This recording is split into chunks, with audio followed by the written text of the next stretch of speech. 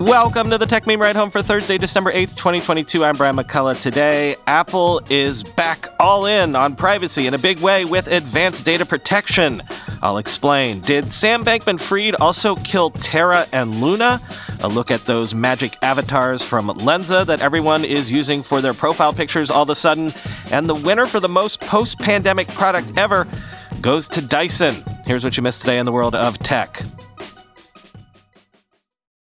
This is a pretty big deal. Apple plans to launch advanced data protection, which will offer end-to-end encryption on iCloud backups, notes, photos, and more. It's going to launch in the US in 2022 and globally, including China, in 2023, quoting the Wall Street Journal.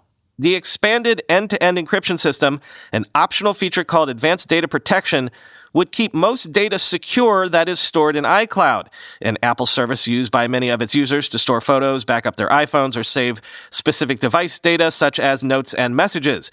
The data would be protected in the event that Apple is hacked, and it also wouldn't be accessible to law enforcement, even with a warrant. While Apple has drawn attention in the past for being unable to help agencies such as the FBI access data on its encrypted iPhones, it has been able to provide much of the data stored in iCloud backups upon a valid legal request. Last year, it responded to thousands of such requests in the US, according to the company.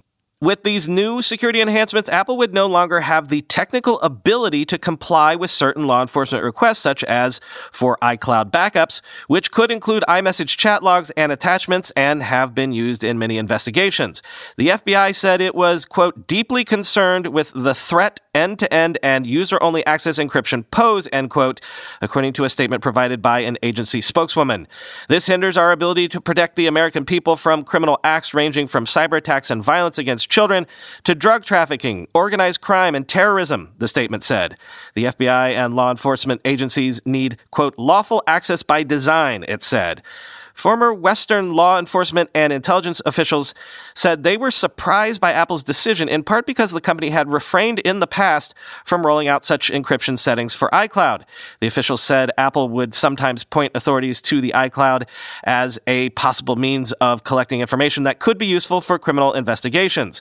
Last year, Apple proposed software for the iPhone that would identify child sexual abuse material on the iPhone.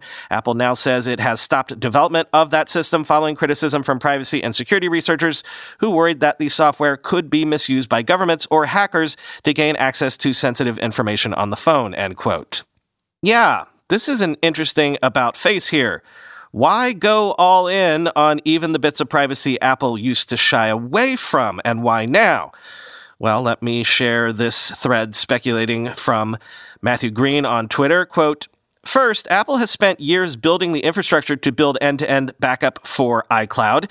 This means backup where only you and not Apple, hackers, or the government can access your own data. However, despite deploying the infrastructure to do this as far back as 2016, Apple limited the set of end-to-end encrypted data to things like passwords and your web history.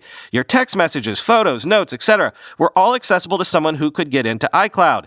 There was a speculation about why this was. Many people argued that there was a risk that some users might lose their data, forget their password, and for a company as big as Apple, this would be a huge number of complaints. But Apple wouldn't even let power users opt in. Reporting from Reuters claimed that the FBI had leaned on Apple not to enable this feature, which also makes a lot of sense. Note that both explanations can be partially true. I can't tell what's going on internally, but it looks like Apple has gotten over these concerns sufficiently to soon enable full encryption for iCloud backups. This will require users to opt in, and it will include a social backup feature in case you lose your passcode. Why is this a big deal? Because Apple sets the standard on what secure consumer cloud backup looks like. Even as an opt-in feature, this move will have repercussions all over the industry as competitors chase them. I want to give credit to Google and WhatsApp as well for deploying some of this end-to-end backup tech on their own. I think the dynamic here is like a ratchet. Companies are all competing to offer better privacy features, and this makes it very hard for anyone to stop. This is a big deal. Maybe you don't obsessively follow and tweet about what Apple does all day like I do, but for people who watch Apple as a leader in the security space, the feeling I get is that something important has happened in Cupertino. Where Apple was hesitant about deploying encryption features last year, maybe even backsliding a bit with CSAM scanning proposals, it now feels like they've decided to put the gas pedal down. I don't know what's changed. I'm sure Apple insiders will tell you nothing changed, and this was the plan all along. Whatever it is, it sure is nice to see, end quote.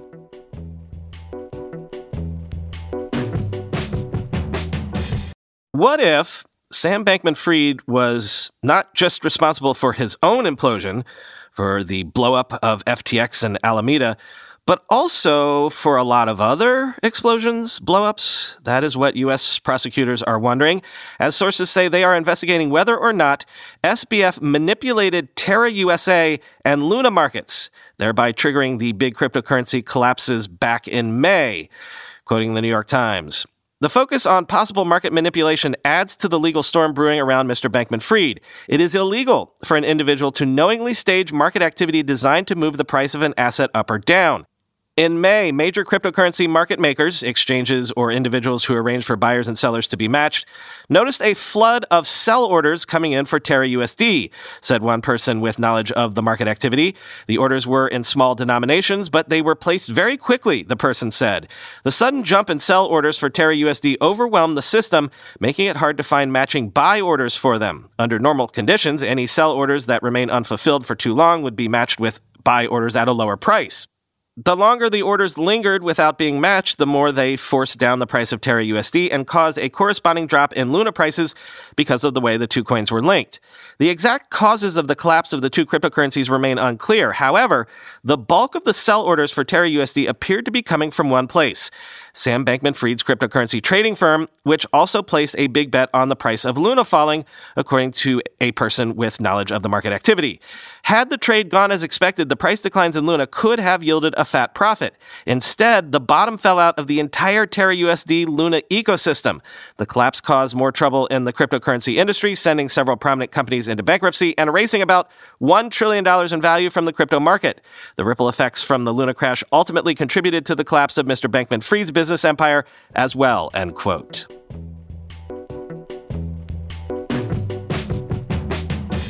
The whole crypto ecosystem remains troubled. We know that. Further proof comes from Coinbase CEO Brian Armstrong, who said he expects the exchange's 2022 revenue to be roughly half that or less than the $7 billion generated in 2021.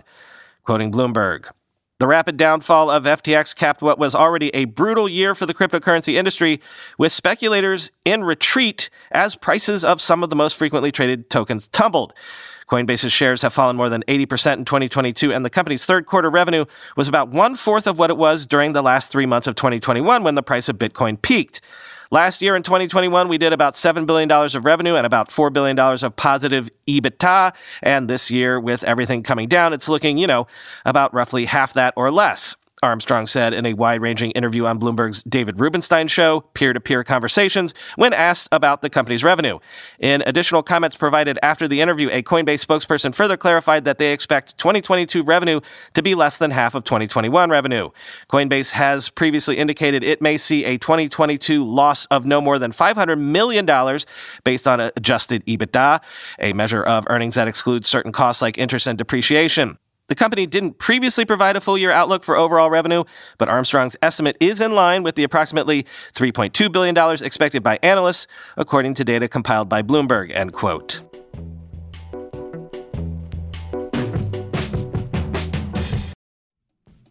Let's be real for a minute. Most guys would wear a t-shirt every day of their lives if they could. The problem is that most t-shirts are not acceptable to wear at work or out on a hot date night. But today's sponsor, Cuts, has finally changed that. Cuts t-shirts are such high-quality, wrinkle-free, and so buttery soft that you can look like you're dressing up even when you're dressing down. Yeah, you heard that. Wrinkle-free. You never have to substitute comfort for fashion ever again. If you see me in a t-shirt, it's likely one from Cuts. I'm also a huge fan of their AO 5-pocket pants. The right sort of step up from jeans without going all the way into dress pants, like literally my ideal Venn diagram of professional looking but comfortable feeling. When you touch something from Cuts, you can immediately immediately feel the quality. Their proprietary fabric blends are ridiculously soft and breathable, they don't wrinkle, and they look way more expensive than they actually are. For a limited time, our listeners get 20% off your entire order when you use code RIDE at checkout. That's 20% off your order at cutsclothing.com with promo code RIDE. Please support our show and tell them we sent you. Experience the perfect blend of style and comfort with Cuts Clothing. Cutsclothing.com, promo code RIDE for 20% off. Whenever I need to do financial research for this show, for instance during tech earnings season when I have to analyze how various companies' stocks have been performing, I only ever turn to our sponsor today, Yahoo Finance. For more than 25 years, Yahoo Finance has been the brand behind every great investor. Whether you're a seasoned investor or are looking for that extra guidance, Yahoo Finance gives you all the tools and data you need in one place. They are the #1 finance destination producing a holistic look at the financial news cycle, including breaking news, original editorial perspectives, analyst ratings, independent research, customizable charts, and so much more. Securely link your brokerage accounts for a unified view of your wealth, including 401k and other investments. A comprehensive perspective is what sets apart great investors, and it's how Yahoo Finance ensures you have the insights to look at your wealth in its entirety. With a community of over 90 million users each month, their real strength is helping you on your way to financial success. For comprehensive financial news and analysis, visit the brand behind every great investor, yahoofinance.com, the #1 financial destination, yahoofinance.com. That's yahoofinance.com. Have you seen those so-called magic avatars proliferating all around social media? Well, let me give you the background on Prisma Labs, who is the company behind that Stable Diffusion-based image generation app Lensa. First, quoting the Washington Post, Lensa, a photo and video editing app from Prisma Labs, has been around since 2018, but its worldwide downloads skyrocketed after the launch of its Magic Avatars feature in late November, according to analytics firm Sensor Tower. The app saw 4 million installs in the first 5 days of December, compared to 2 million in all of November, shooting to the top of the charts in the Apple and Google app stores. Consumers spent $8.2 million in the app during that 5-day period, Sensor Tower reports. The app is subscription-based and costs $35.99 a year, with an extra charge of $3 to $12 for packs of avatars. Upload 8 to 10 photos of yourself with your face filling most of the frame and no one else in the shot, and Lensa will use the photos to train a machine learning model. Then the model generates images based on your face in different artistic styles like anime or fairy princess, end quote. Now quoting from TechRadar. The app is freely available on iOS and Android. Opening it presents you with a $49.99 subscription offer that you can cancel anytime. I personally hate apps like this, ones that tease you with an incredibly cool feature but demand exorbitant cash payments up front. And like many other apps, the subscription offer is kind of a front. If you ignore it, the app immediately dumps you into the pay-per-play section, where you can buy anywhere from 50 to 100 AI-generated magic avatars for $7.99 to $14.99 without subscribing to anything. What's shocking to me is just the sheer number of people that are paying to have their images digested and then spit out as striking AI artworks. The FOMO is so strong here that everyone, even this now embarrassed reporter, is succumbing. My adult son spent almost $15 for a batch of images of his girlfriend. But what happens to the images we so willingly supply to it? How do we know, for example, that images we upload are not being used to further train the AI? I see no way to opt out of that possibility. I do have some good news, though. Even though Prisma Labs doesn't include a lot of what I consider necessary information in its app and didn't answer my questions directly, it did point me to a voluminous FAQ that does address some of these concerns. On the question of what Lensa does with our images, Prisma Labs writes that they're deleted from Prisma Labs servers once processing is complete. However, the FAQ also contains this language, quote, "We store avatars for as long as it takes to provide our users with the service. Please note, a new feature, which would allow users to permanently delete their avatars from our servers, is currently underway," end quote.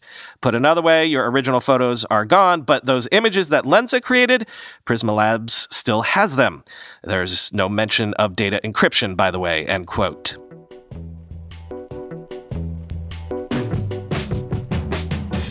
Finally today, would you wear this? You should probably click through to the link to this Engadget story to understand what we're going to talk about. But Dyson, makers of the Dyson vacuums, of course, officially announced the long-rumored $949 Dyson Zone noise-canceling headphones which also double as filters to block unwanted air particles.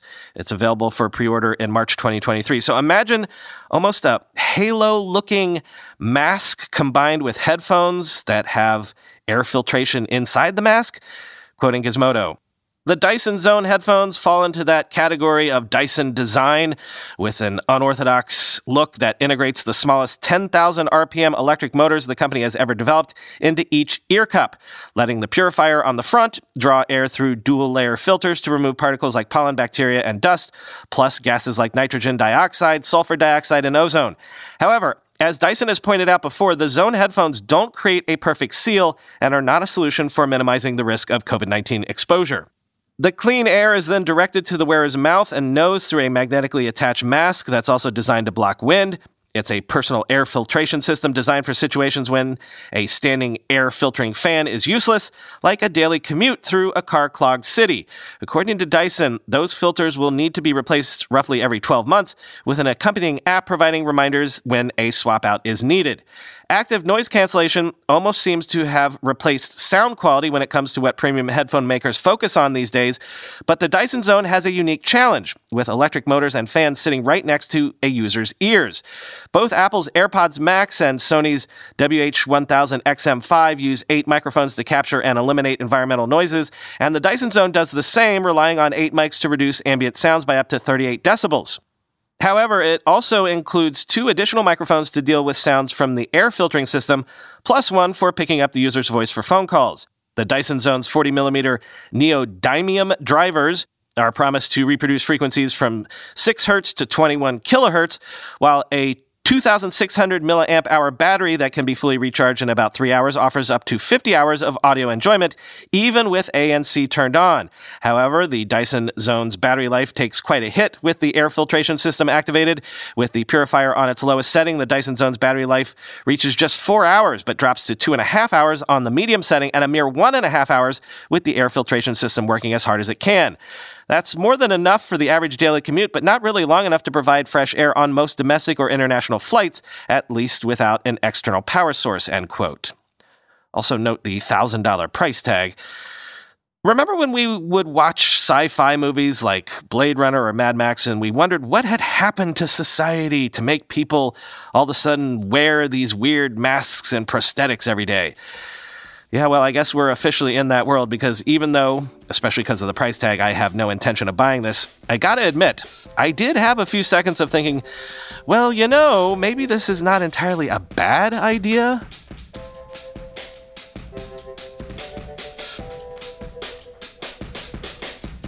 Chris and I are going to do our Twitter space this afternoon, a few hours after this episode drops. Sorry for the short notice, but it works better for our schedule this week. And who knows, maybe people who don't usually get to jump into these can jump in because of time zones, you know. Gonna talk about the biggest stories of 2022, and we'll take some suggestions from the audience for what those are. Also, we'll prognosticate and make predictions about what we think we'll see in tech in 2023. Quick update on my TikTok experiment. The first video did well, 903 views, and I thought, okay, we're off to the races. Then the next video did 413 views, and yesterday's is stuck at 98 views. Actually having better luck with YouTube Shorts. Yesterday's video there got 806 views. Isn't YouTube more susceptible to keyword optimization? Anyway, maybe it's just like all social media, it's a crapshoot. I was checking out Turner Novak's TikToks, and some of them get a couple hundred views, some of them a couple thousand, and then one out of the blue will get like 41,000. I'd like one of those, please. Talk to you in a few hours on the Twitter space, and then tomorrow.